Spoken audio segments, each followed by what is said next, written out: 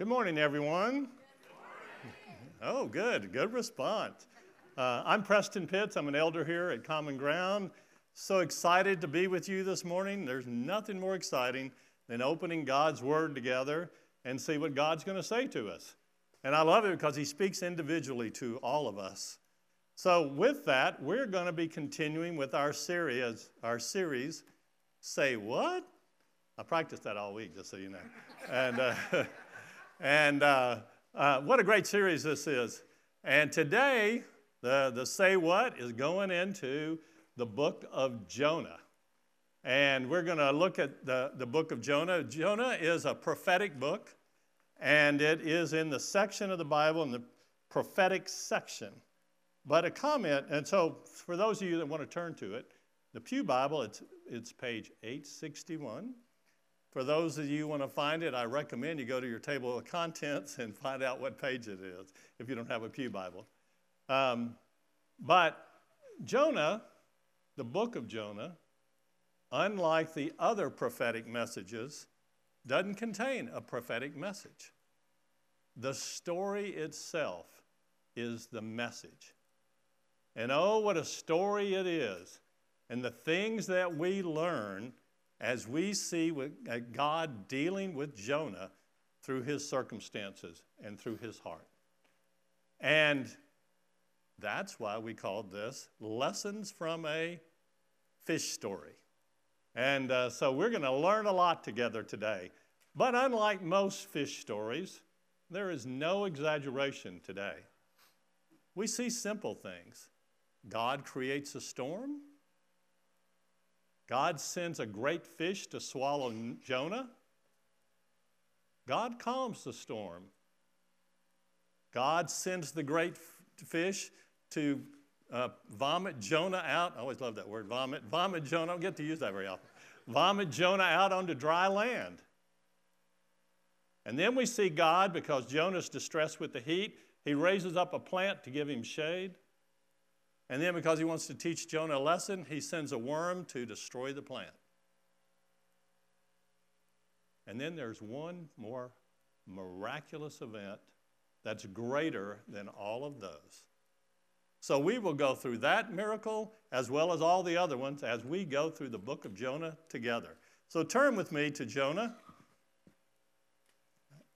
And during today, I'm going to read some of the verses and paraphrase some of the other ones, but we'll get through it. So when you open the book of Jonah, you're going to see there's just 4 chapters. Each one has a very good component to the overall message of Jonah. Jonah is an exciting book. It's action-packed, and it goes fast, so stay with me. We're going to start out with chapter 1. We're going to go through verses 1 through 2. Now the word of the Lord came to Jonah, the son of Amittai, saying, Arise, go to Nineveh, that great city, and call out against it, for their evil has come up before me. So we start out with a command from God directly to Jonah. And when we see this command, we realize it's direct, it's not fuzzy. And so Jonah should understand this command. But to give you a perspective of what Jonah is hearing, let me tell you a little bit about the Ninevites. So the city of Nineveh was the largest city in the Assyrian Empire, about 120,000 people. The Assyrian Empire was the most powerful kingdom at that time in history. And the Assyrians were known to be a warring people, a conquering people, a heartless people, a cruel people. They were idol worshipers, and they were enemies of the nation of Israel. Interesting assignment for Brother Jonah. And it causes us to go to our first lesson, that God sometimes calls us to do things that seem impossible. But God, as Derek reminds us all the time, works through his people to accomplish only what God can accomplish and to accomplish his purposes. So God joins with his people, us, and when we're obedient, he works through us to accomplish the miraculous or things that have spiritual significance or kingdom significance. So a wonderful thing I like about it, I think about it, we're on an adventure with God, and you never know what he's going to call us to do. But we have to realize whatever it is, he will empower us, and he will take over the situation. So we should do it with great confidence as we go. Now, to put this in perspective, not all of the things God asks us to do are these huge things. But to us, they may still seem impossible. God may be prompting one of you to work in the children's ministry. God may be prompting one of you to join in the youth ministry. God may be prompting you to go and share the gospel with that neighbor 2 doors down that you're not overly fond of. Those may seem like impossible things to you. But I ask you to keep in mind, in what we're going to observe today in the book of Jonah, God will equip you. God will grant you and be with you when he asks you to go and serve or do whatever he's asking you to do. It might seem impossible because that's where we're looking at it from our perspective. Now, all the lessons we're going to go through today build on each other. That's lesson number 1. So let's continue with the book of Jonah. So he got his command, and we know that Jonah, actually the reason he's called a prophet is he already had a prophecy from God. And that prophecy that Jonah shared with the king Jeroboam II came true. And through that prophecy that Jonah did, the nation of Israel was blessed. So Jonah is a prophet held in high esteem. And you would think he has a wonderful relationship with God. So he'd go, God, I know this is a tough assignment, but you're going to be with me. I've seen you work in your might and your power, so let's go. But Jonah is going to see, we'll see, is an unpredictable little guy. So let's see how he responds in verse 3. But Jonah rose to flee to Tarshish from the presence of the Lord. He went down to Joppa, and found a ship going to Tarshish. So he paid the fare and went on board to go with them to Tarshish, away from the presence of the Lord. So Jonah is running from the Lord. He is not cooperating. He is rebelling against God.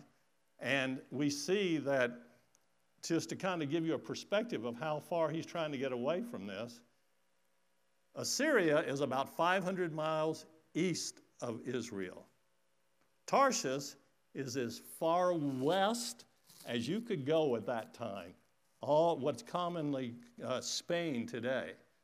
So he is going as far as he can to get away from God. He wants no part of this assignment. And so we have a rebellious prophet on our hands. And he is rebelling. Why? Because he doesn't appreciate the command of God that God gave him. And what was the command? Effectively, the command was to go to a lost people, to tell them that destruction and judgment is coming if you don't repent. So we see here God has a heart for the lost, and Jonah is losing his perspective of God's heart, and he's rebelling. Now, to draw us deeper into Jonah's dilemma, we're going to turn to chapter 28 of Matthew, verse 19. Jesus gives us a command. And what's that command? Go and make disciples of all nations, baptizing them in the name of the Father and the Son and the Holy Spirit. We have a command to go out and share the gospel and the truth of Jesus. So keep that in mind as we go through the book of Jonah. We also are commanded to go out and share the good news. So let's continue with the book, going through the first chapter. Now, I'm going to paraphrase verses 4 through 16, and then I'll read 17. So, Jonah's on the boat. How does God respond? He sends a great wind to the ocean, to the sea, and he raises up this dramatic storm. And the storm is so dramatic and so intense, the sailors are thinking the ship's is going to sink, and they fear for their lives. So the sailors, who are pagans, they call upon their gods. And this creates kind of what I call a sad scene, because Jonah is asleep in the bottom of the boat. So we have a picture of these sailors praying to their gods that what? They have no power. But the one person on the boat that has a relationship and an understanding of the God that has all power, and especially power over all nature, is what? He's asleep in the bottom of the boat. Lesson number 2 for us. We are not to sleep, and the word sleep means be negligent. We're not to be negligent in times of spiritual turmoil. We're not to sleep when the world needs to hear the messages of God and our testimony. I don't think there's a more relevant time for us to get this lesson. We're living in a dark time. There have been dark times in history, but we're in a dark time. Spiritual darkness is permeating and growing. We're in a spiritual battle. And who are we? We are God's people. We are the light that goes into darkness. So we need to be careful. We are not negligent. We're not asleep, which means passive, unconcerned, letting things take their own path.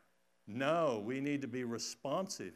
When God calls us to speak or to engage, we should do so with the love and compassion of God, bringing light into the situation. So an important lesson for us that's relevant for today. We're not to sleep in times of spiritual need. So let's keep going in the book of Jonah. Jonah's on the boat. There's a storm. They're praying to their God. They then cast lots, and the lot falls on Jonah. And they determine that Jonah is the source of God's agitation. So Jonah says, "Throw me overboard." God compels the sailors to throw him overboard. So we have Jonah now in the ocean.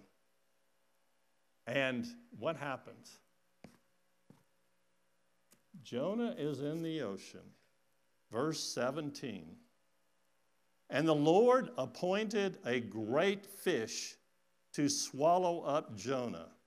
And Jonah was in the belly of the fish for 3 days and 3 nights. Now, this verse is controversial. There are people that do not believe that is true. There are people that somewhat discount the book of Jonah, saying it's a nice book, but it's kind of a story just to show that God loves people. I'm telling you, this verse is true. It's a true, say what? And it's a true that it is in the Bible. A couple of things to think about. One, because I've read commentators, ones that actually do believe it's a myth. I read commentators that go way out of their way to show that people have been swallowed by whales or whatever and lived through it. But I simply say to all of us, is it a big deal for the God of the universe, the God who created heaven and earth, to manufacture, to create, and to command a great fish to swallow Jonah so he can accomplish his purposes? Derek took us through Genesis, creation story. Do you believe that?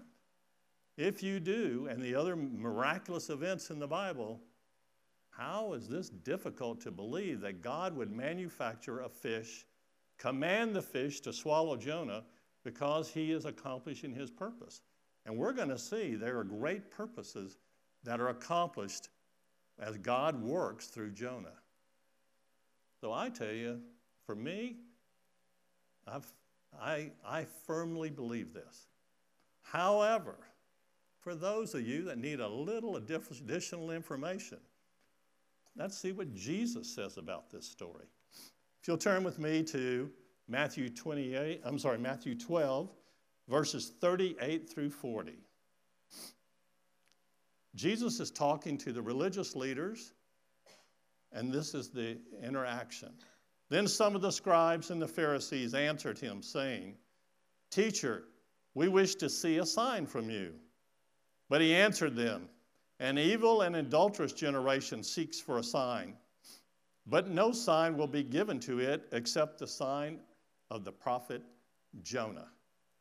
For just as Jonah was 3 days and 3 nights in the belly of the great fish, so will the Son of Man be 3 days and 3 nights in the heart of the earth."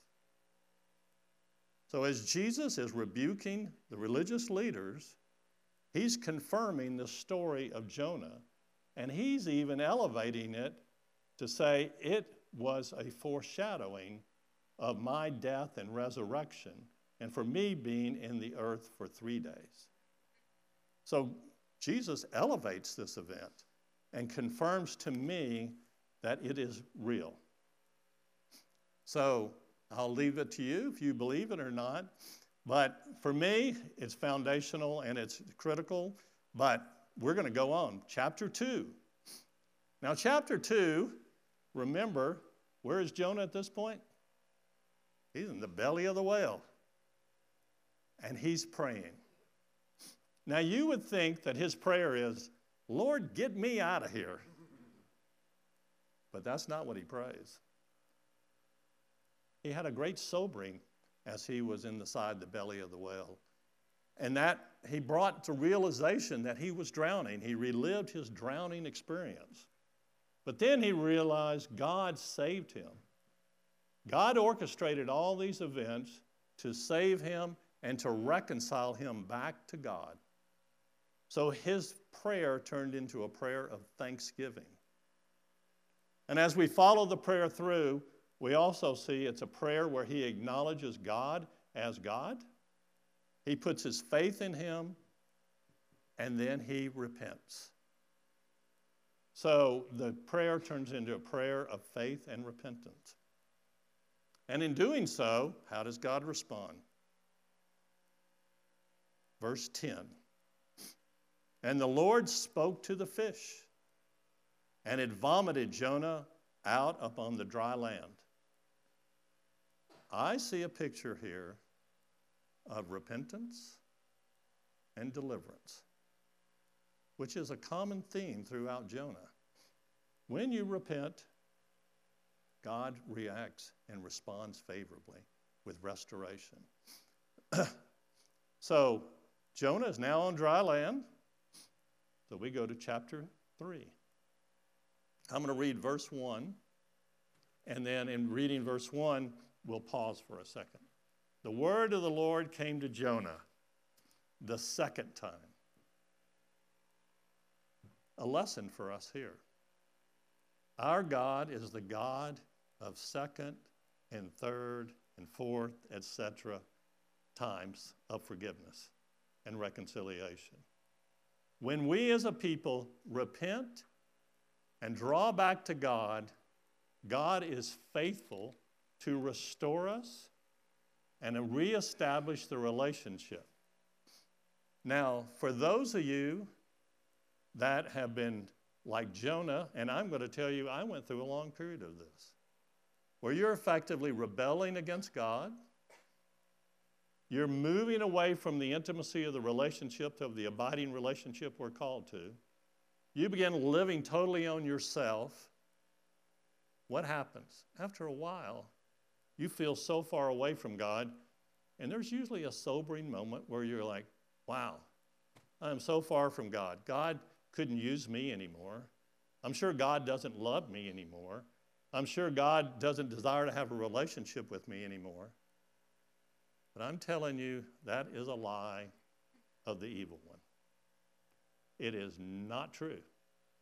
So for those of you who are wandering now, who are separated from your relationship with God, I encourage you to pray a prayer of repentance and ask God to fully restore your relationship. And then I'm going to ask you to look and see if God answers that prayer. He will. So I just encourage you to do that. It's a very important thing, repentance, restoration. If you want to be restored, pray that prayer. That would be my goal. It's not like I'm really getting preachy here, sorry. But so it's such important. Now let's continue with chapter 3. I'm going to reread 1 again so it counts together. I'll read verses 1 through 4.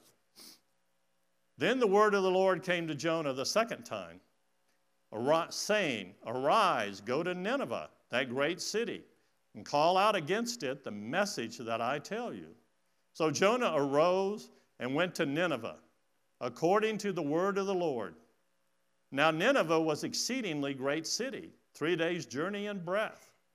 Jonah began to go into the city, going a day's journey, and he called out, Yet 40 days, and Nineveh will be overthrown.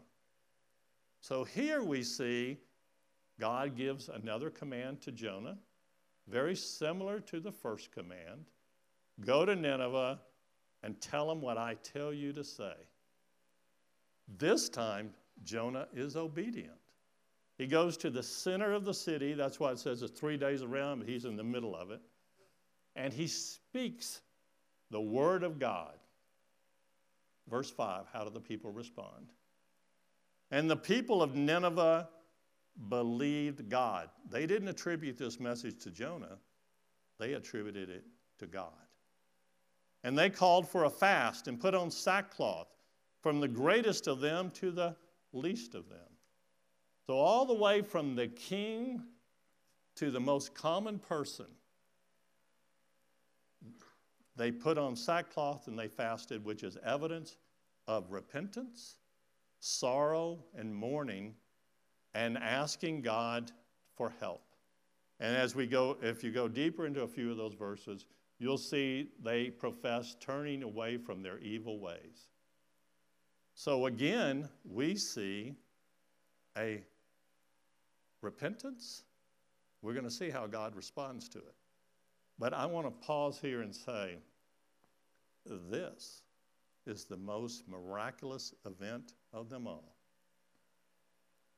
One man, obedient to God, speaking the word of God, impacted 120,000 people. Amazing. Only God can accomplish this. But he accomplished it through Jonah, and he accomplished it through the power and the might of his word, anointed by the Holy Spirit, which we need to remember. We speak it, God anoints it. Now, let's see if anybody else wants to confirm this. Some of you are out there going, how is that possible? But it's in the Bible. But let's turn to Matthew 12, verse 41 this time. Jesus comments on this event also. Verse 41, the men of Nineveh, and he's speaking to the religious leaders again of his time, will rise up at the judgment with this generation, which means the generation Jesus is speaking to, the religious leaders who are not repenting and are not acknowledging him as the Messiah. The people of Nineveh will rise up at judgment with this generation and condemn it, for they repented at the preaching of Jonah. So Jesus is confirming this event also. So miraculous is happening. God is working a mighty work. And we see this, that I just think this is the most miraculous event in the world at that time. So how does God respond? Verse 10. When God saw what they did, how they turned from their evil way, God relented of the disaster that he had said he would do to them, and he did not do it. So God relinquished. God honored their repentance, and he took back his judgment against them, and we see that Jesus even affirmed this. So I think in the history of anything I ever from reading the Bible, the largest conversion ever in history. And so you go to chapter 4. We're going to chapter 4, the end of the book. I'm confident, and I'm sure you are too, Jonah is overjoyed to be a part of this great event. And I'm sure that Jonah is going to give great comments and praise and worship of God and bring him great glory for the event that happened here. However, Jonah is a little unpredictable, as we said. So let's read verse 1. But it displeased Jonah exceedingly. And he was what? Angry. Now, this deserves a say what? I mean, how is that possible that he could respond that way? And it is because Jonah really reveals to us the tragic impact of a hardened, callous, judgmental heart and attitude and mind. When you get to a point where, and what was his issue? He hated the Assyrians. He did not believe that God should redeem them. He believed they should be judged. They should be destroyed. So what has he done? Jonah has set himself up as judge, and he has put his will above God's will. He has lost sensitivity to God's heart for the lost, and he thinks it's much more important that the nation of Israel is the nation that God honors. And God shouldn't be showing favor and grace and mercy to other people. He's lost his way because he's so hard-hearted and so judgmental. Something for us to guard against. And we're going to talk about that a little more, but let's go to the next verse, which is as amazing to me as anything. And he prayed to the Lord, and this is Jonah we're talking about, and said, "O Lord, is this not what I said when I was yet in my country? That is why I made haste to flee to Tarshish. For I knew that you are a gracious God and a merciful." Well, I'm going to slow down. Jonah is telling God why he left and fled to Tarshish the first time he got the command. And this is his reason. I know that you are a gracious God, merciful, slow to anger, abounding in steadfast love, and relenting from disaster from those that repent. He knows God. He's been in the nation of Israel who has an intimacy with God. He knows the nature and the character of God, and he describes it perfectly here. And I pause to say, this is our God. This is the God we serve. How miraculous and wonderful it is. This is our God. We should possess the characteristics that God has when we're dealing with people. We should guard against being like Jonah.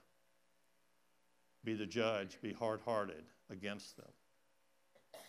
And so I expand on this a little bit because I think it's so important, especially in today's world.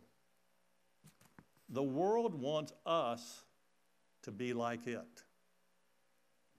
It wants us to respond to things with anger, bitterness, respond to the fears that are being put out there. There is a lot going on out in the world. And as you read the news, as you hear, and as you engage with people, we're going to be put in situations that are going to design to cause us to look like the world in our response. Instead, we should remember the characteristics of God. We should remember that we are children of God. And we should be mindful to look at people as God looks at them, not the way we want to look at them. With grace and mercy and love. We should also be reminded that the world has blinded most of the people we've talked to, and most of the people we talk to are lost. So we should be filled with compassion and care and concern. Now, I'm going to tell you about an event that happened that somebody shared with us. Linda and I were on vacation with a couple. We were at dinner, and he shared this. I think this point kind of brings to home the world we're living in today and the nature of society and what's happening. And guard us because it's a subtle thing, but it has big ramifications. So he told us his pastor, it's a church in Texas, talked to the congregation from the pulpit and said to them, I have been observing your conversations over the last several months. I've been participating in your conversations. And I can tell you with great faith that you as a congregation would accept pretty much anybody in here, regardless of race, regardless of ethnic background, regardless of social status. Everybody but one group. And that group are Democrats. Now, this is a true story. Now, that's an interesting comment because we have to guard ourselves. That in this world that tries to be divisive, tries to create fear, anxiety, and bitterness, we don't become like the world. We remember we are God's people and we bring light and goodness. Now, I am not saying in any way that we as God's people, I'm going to say it more positive. We as God's people stand for truth. We're not compromising truth. But how we speak and how we respond, again, I'm repeating myself a little. We should remember those people are lost, they're blinded, and we should have compassion and care, and we should speak with the grace and the mercy that God has.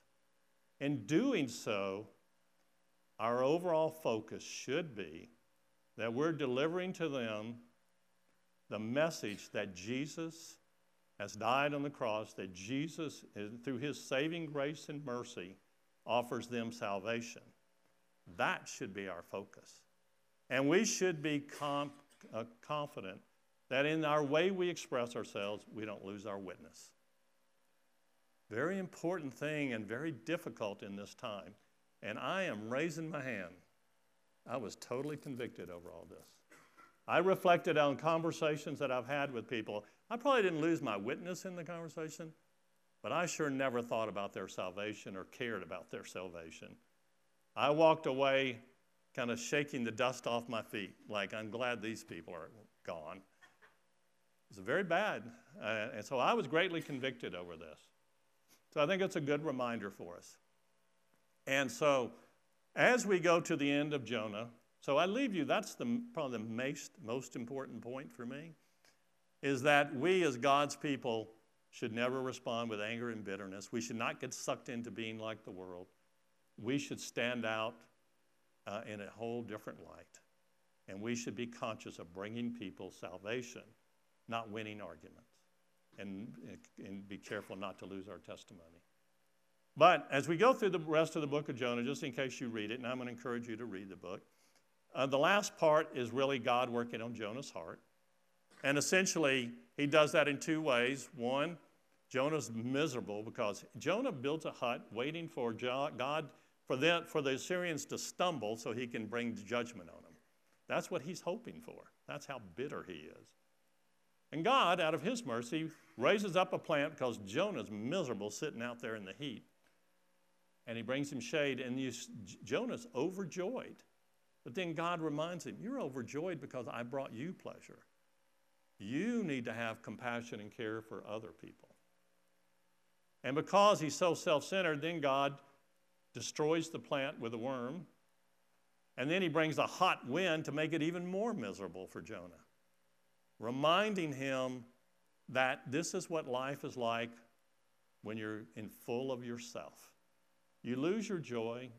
You lose your peace. You lose your relationship with me, God, and you're on your own, and you're acting on your own, and you're acting in ways that are counter to my nature and my love. Therefore, your life is going to be tough.